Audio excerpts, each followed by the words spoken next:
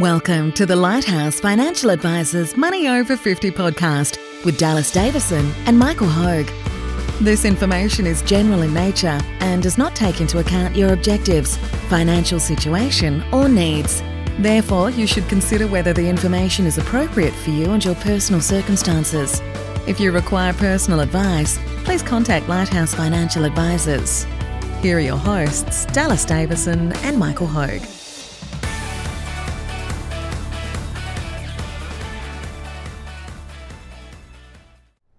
Welcome to Money Over 50. Continuing on with our real life case studies today. So, Dallas, you have some clients. Once again, John and Jane Smith. John and Jane. I was going to call them John and Jane Jones, but no, I'll get confused if we. John and Jane Smith. Yeah, it's we didn't even have to change their name again. All jokes aside, obviously we have changed the names of these people. So, look, tell us about John and Jane and explain the background to their scenario. So they first came and met with me in March of 2016. Was their first meeting. They're both working as employees. He was working in the construction industry and on a really high income. But it's obviously in that industry can be a bit hit and miss at times, that he'd been on lower incomes, higher incomes over his working career. And she worked in the health industry, and so her income was a bit more stable, but obviously a fair bit lower. Yep. So what we sort of looked at there was they had about $410,000 combined in super, which is, as you normally about average. They actually had a slightly higher home loan than what we normally see at about $340,000. So when we talk about net retirement savings, what we're looking at there is all of their assets minus the liabilities that will be paid out in the event of their retirement. So for these guys, they had $410,000 in super, $340,000 owing on their home loan. So we said they've got net retirement savings of about $70,000. Mm-hmm. So. And the tricky one with these guys was that we really had to balance off growing their retirement savings as much as possible while also getting on top of their home loan and getting that paid down, both because obviously they want that paid out when they retire, but also because in the event of him getting made redundant or getting laid off or his income reducing or whatever might happen there. So it was a bit of that was sort of an extra something to when we looked at this. And the plan was that he wanted to retire in about 10 years' time. And I don't actually know whether he really did want to retire in 10 years' time, but it seems to be that when people don't have a clearer goal in mind, that's something that they tend to clutch onto and that we tend to work towards. And it's sort of lined up for these guys that I think he's sort of happy enough to keep working away. What they really wanted, though, was for her to be able to either retire or cut back on work earlier if possible. So they've got kids who were starting to have kids, and so she really wanted to cut back and spend more time with grandkids and help out with babysitting and childcare and all that sort of thing. So that was kind of the background of what they were looking to achieve. And I think to me, it's a fairly standard sort of thing of what we tend to see. It's a very common situation that people find themselves in at that point in time. Yeah, certainly. It is. I've got nothing more to add. Keep going. You sound like Charlie Munger. Nothing to add. So in that first year, so it was March, obviously, when they first came in. What we can actually do, it sort of makes it easy when we're meeting with someone with only a few months to go in the financial year, because there tends to be a lot that you can take advantage of in each financial year in terms of tax savings, all that kind of thing. So for him, what we really needed to do was use up as much salary sacrifice to superannuation. At that point in time, in March of 2016, you couldn't make personal contributions into super and then claim a tax deduction, which is what we would do now. At that point in time, it had to actually go via your payroll. So for that last 3 months of that financial year, we pretty much just shoveled all of his income straight from his employer straight into his super fund. Yep. Or a fair bit of it anyway. There would have been like 7 pays or 8 pays or something like that left over. 8 7 or 8 or 9 pays left over. So you had to really ramp up. For that year. To make sure that the combination of his employer money, employer contribution going in, plus his salary sacrifice, got up to around that $25,000. That's right. Maximum concessional limit. So that they basically gave up about $12,000 in net income over that 3 months. Short period of time. And that's, if we look at the normal, I guess the levers that we pull, that was sort of the first one is those picking up those tax savings. So for him, putting a lot into super, and it's only costing them $12,000 out of pocket. Another lever that we look, if we can pull there, is we move their superannuation to a higher growth strategy. So again, while they're looking at working for another 10 years and living on at least one of their earned incomes for the next 10 years, we really looked at, can we grow this as much as possible, bearing in mind that, as we said, we've got more of a home loan that we're going to have to pay out in 10 years' time than what we might normally have. And that's something that we look at both with the growth on that superannuation and with the use of your cash flow, is that even if your goal is to pay off the home loan, sometimes the easiest way to do that is to grow your super balance as much as possible and then take a lump sum at retirement if you can, or if you need to. Yeah, absolutely. I'm just trying to think of the podcast that we discussed that about making contributions. It was podcast 31 called Making Super Contributions. How do you remember these numbers, mate? I listened to it last night.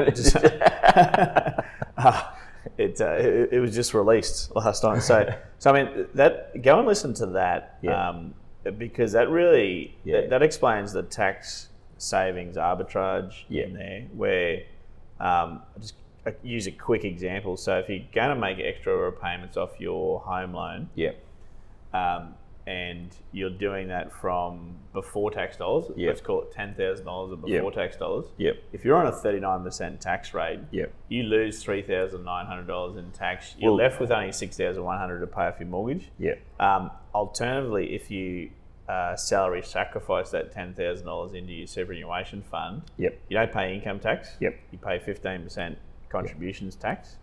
But $8,500 hits your superannuation account. So there's a difference there in that what you pay off your mortgage is $6,100. What you get to use or to grow in your super fund is $8,500.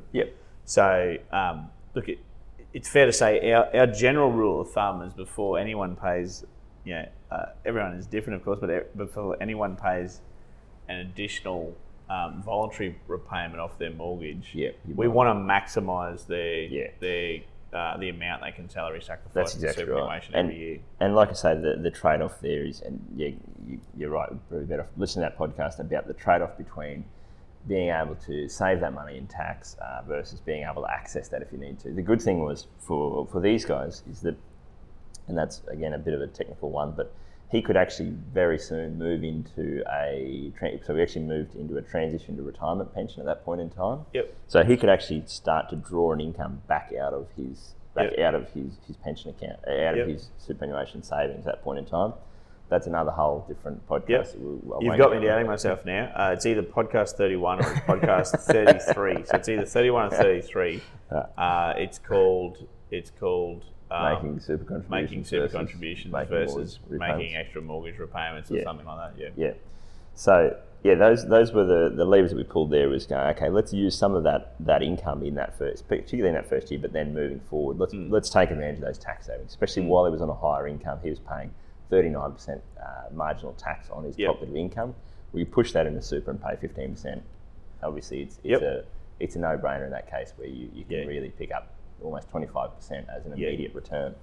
Now, the other thing that we looked at, obviously, is that they were working towards a goal of spending about $50,000 a year in retirement. And so that was $50,000 in sort of today's dollars in March of 2016. And so we'd done the numbers on, what did they need to do to be able to, what was $50,000 in today's dollars in 10 years' time, how much income would they need to draw in that first year? And how much in retirement savings would they need to be able to fund that?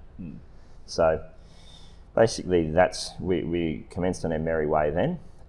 In July of 2016, we then got into the new financial year, reduced that salary sacrifice to a level that that then brought him under that limit for the next financial year. Yep. Same thing. You had the full financial year's worth of Yep. pay runs Yep, to be that's able right. to spread that across. Yep. So that continued on for sort of most of that financial year. Now, as part of these early recommendations, we'd worked out how much they had in theoretical surplus, which is not just a great racehorse name. It's actually It's on the list of potential racehorse names. The concept that we'd talked about here was, so they kind of thought they would spend about $50,000 a year in retirement. Yes. And so what I always do here is, I said, well, let's stress test that. Yeah. If you think you're going to spend $50,000 a year in retirement, and these guys, they didn't want to change huge amounts in retirement, so I said, well, if you're going to spend that much in retirement, let's see if you can spend that much now. Yes. Given that, you know, if you can't live on $50,000 a year now, you're probably not going to be able to live on that in retirement. And obviously that's in another whole podcast about that. But just as a rule of thumb, that tends to work really well, because what we found... Could they do it? No, not at all. Not even close. I was going to say you can also substitute theoretical surplus for bullshit surplus. Well, that's because I mean, it all jokes aside, it's you could say it's the desired surplus as well. Well, people look at it and think, I don't know, subconsciously they think, in the best year we could ever have, we would nothing ever going wrong, but things go wrong all the time. Yeah. And this is we've talked about this at length about the whole concept of a budget. Is that we tend to think of it from what do I want to spend, not what will I actually spend. Yeah. And so a big part of this, as you see, as we move through there, was just about us readjusting our goals and being realistic about what do they want their life to look like. Because again, there's no point them torturing themselves now and trying to live this lifestyle for the next 10 years so that then they can live a different life. You know what I mean? If they're not enjoying themselves living that lifestyle now, they're probably not going to enjoy themselves retiring and living that lifestyle. So after a year of that, the theory had been that they had, you know, there was about $20,000 spare, which we'd said they had $70,000 spare after their minimum repayments and their super contributions. Mm-hmm. And they were going to make $20,000 of that as extra mortgage repayments, and they were going to live on $50,000. Mm-hmm. That wasn't happening at all. Yep. So we'd discussed that. We'd you know, sort of that was the recommended amount.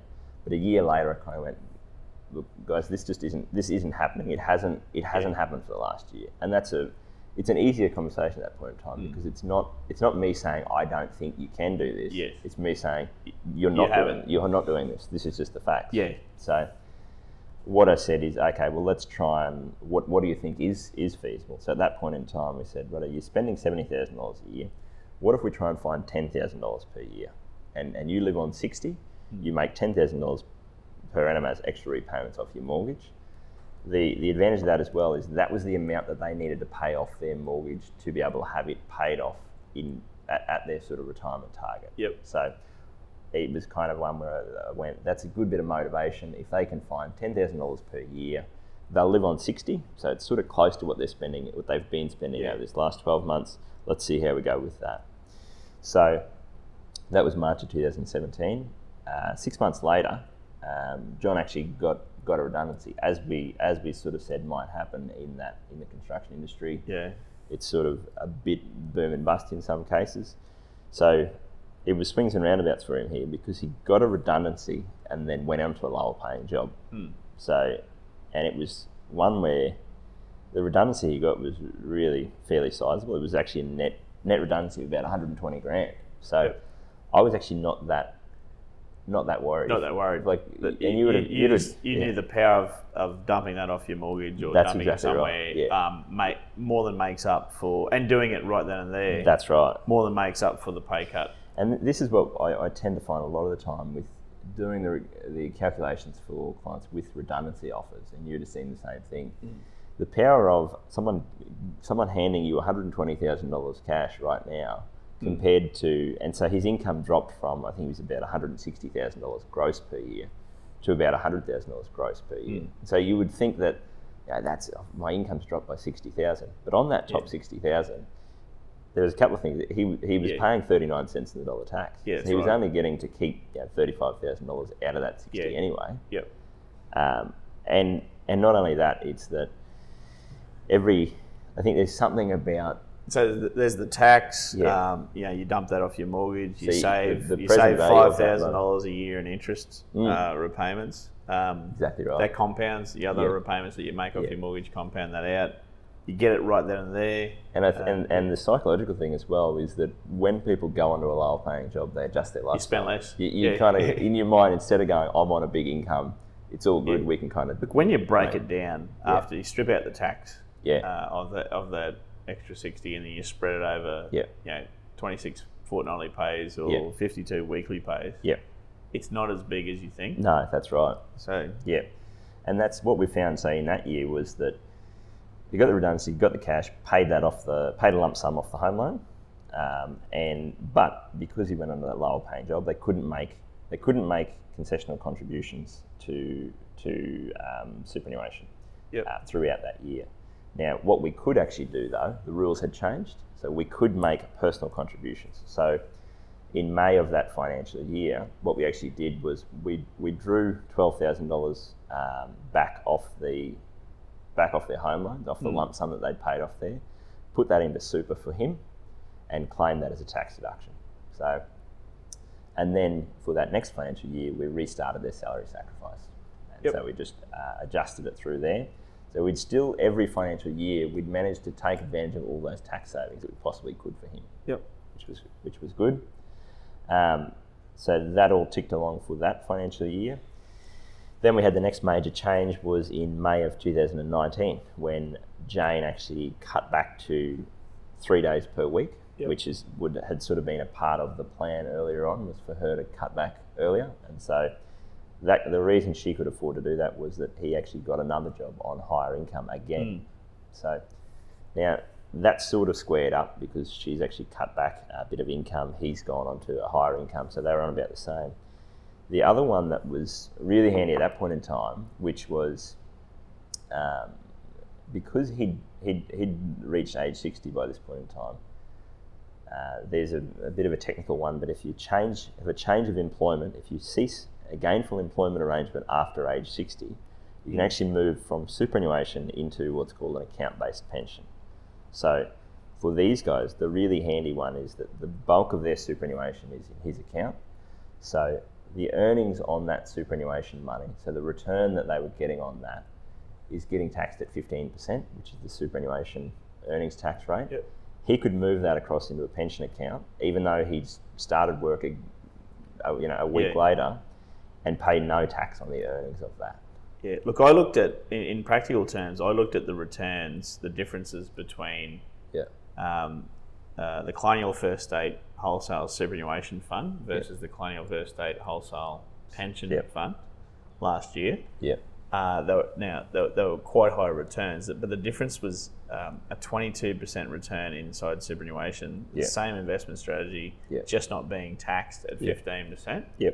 Turned into a 24 and a bit % return. So you actually, the power of that is you get an extra 2% rate of return for that year.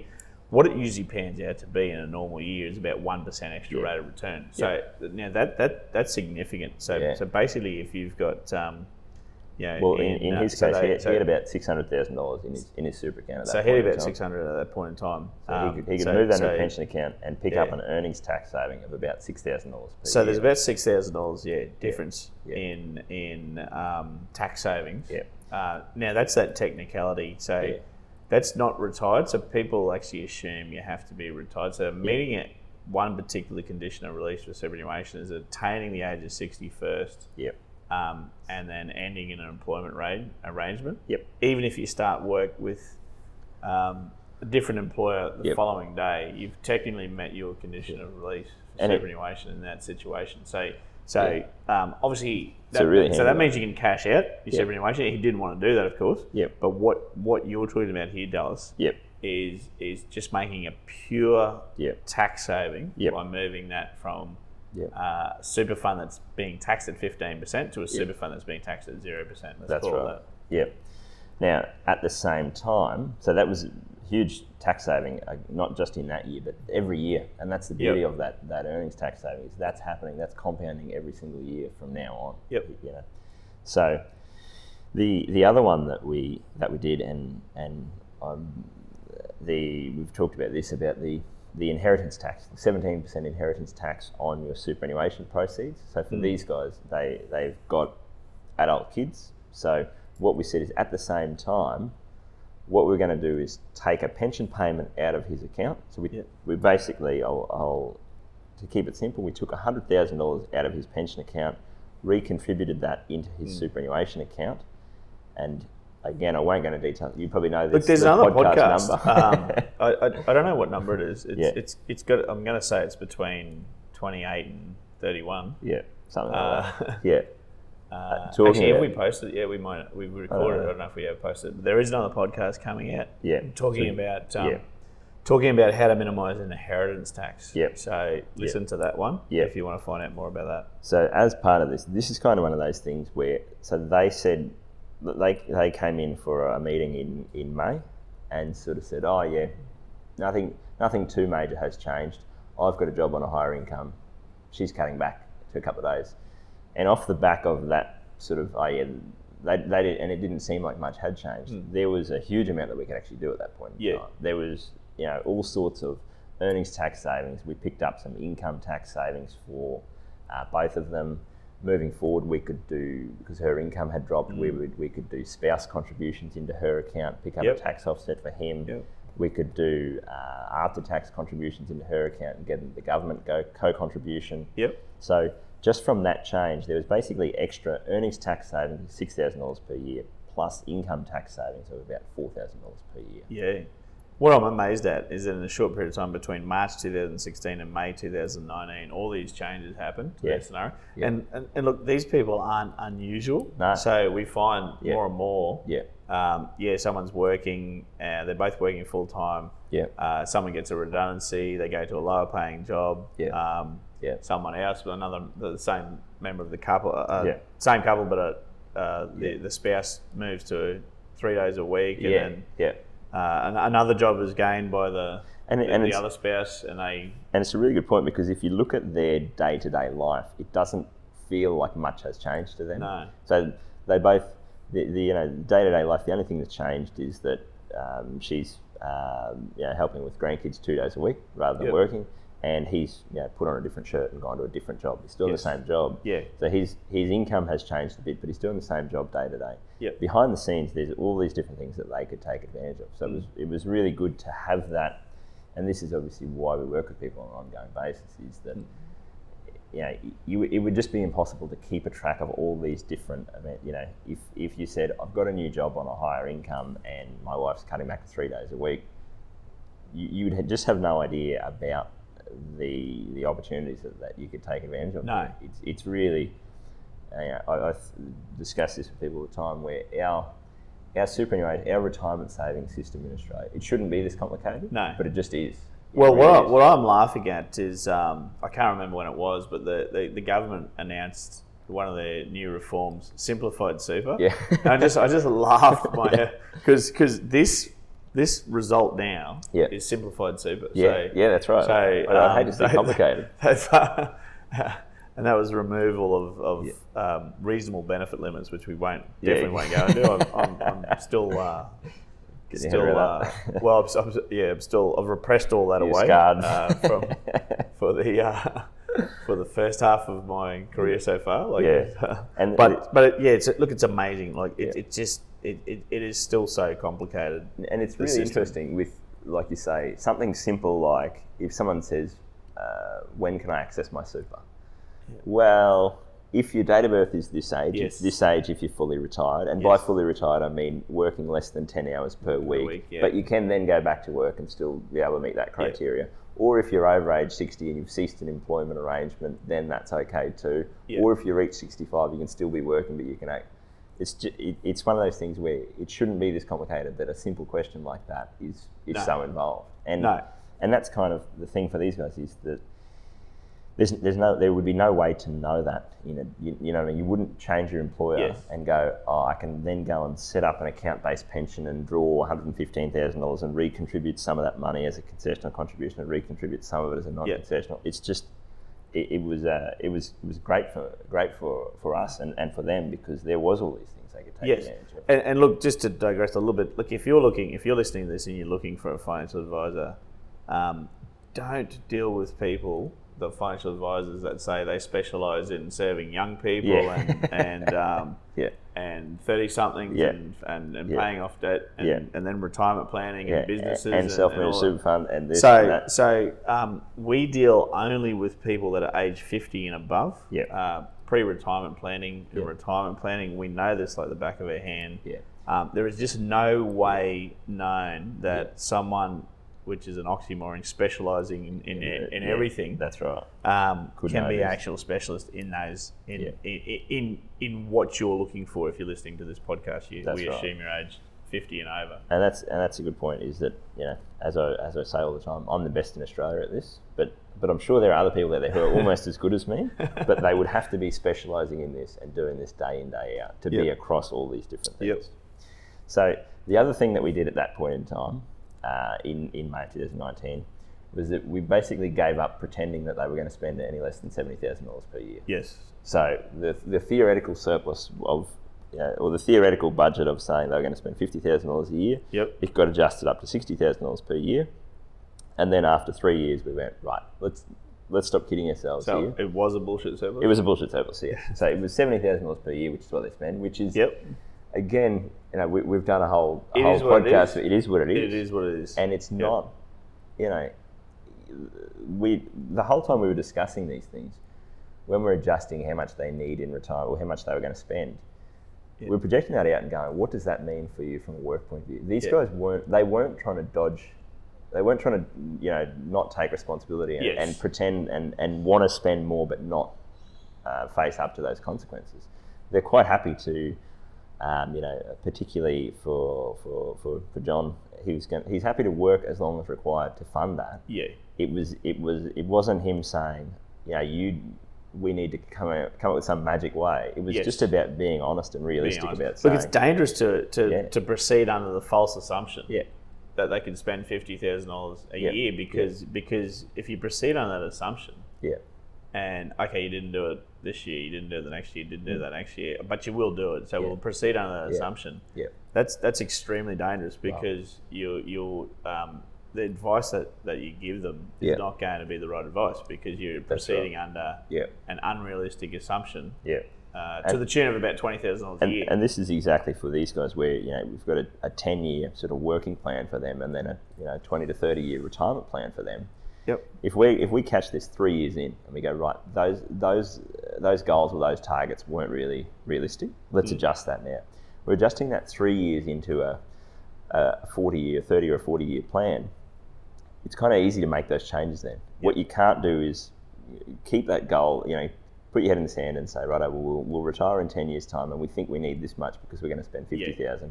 And then you spend $70,000 a year for the first 10 years of your retirement and then you've run out of money because you spent more than you thought. And then you go, there's no point, you can't then at that point in time go, actually go back to work for another 2 years. That's right. You know, it's too late then.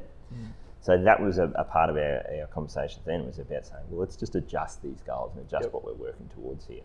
So that was in the end of that financial year. So the last time we caught up was in November of 2019, which was 3.5 years or thereabouts since they'd first started. At that point in time, they now had combined superannuation balances and super and pension balances of about $728,000. So remembering that they'd started with $410,000, so that had grown by $318,000 in total. And the amounts, the net amounts that they had given up into there, were a total of about $53,000.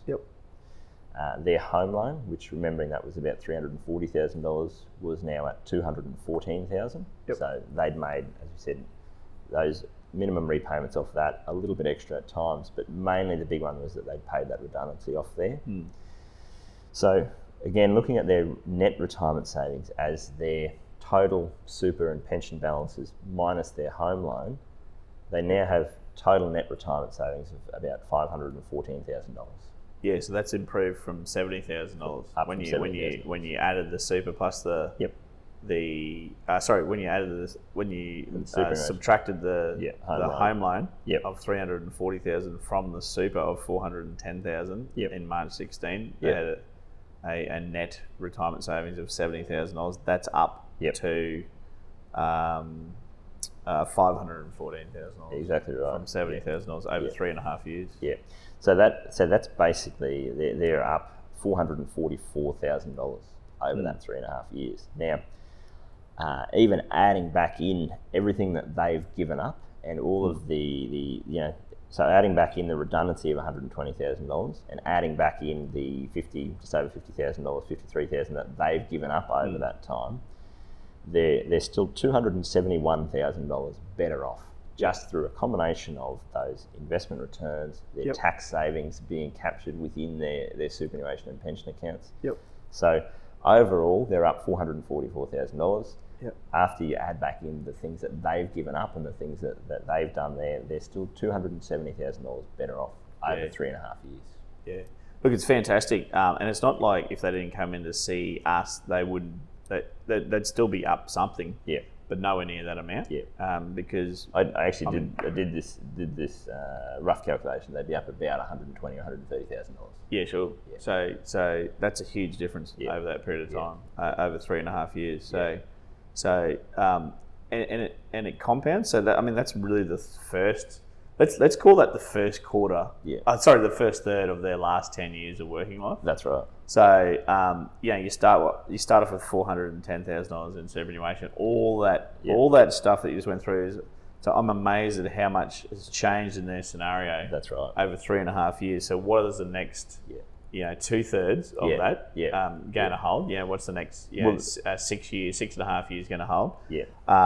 And what's really good now is that you had a launching pad of $410,000 to work with.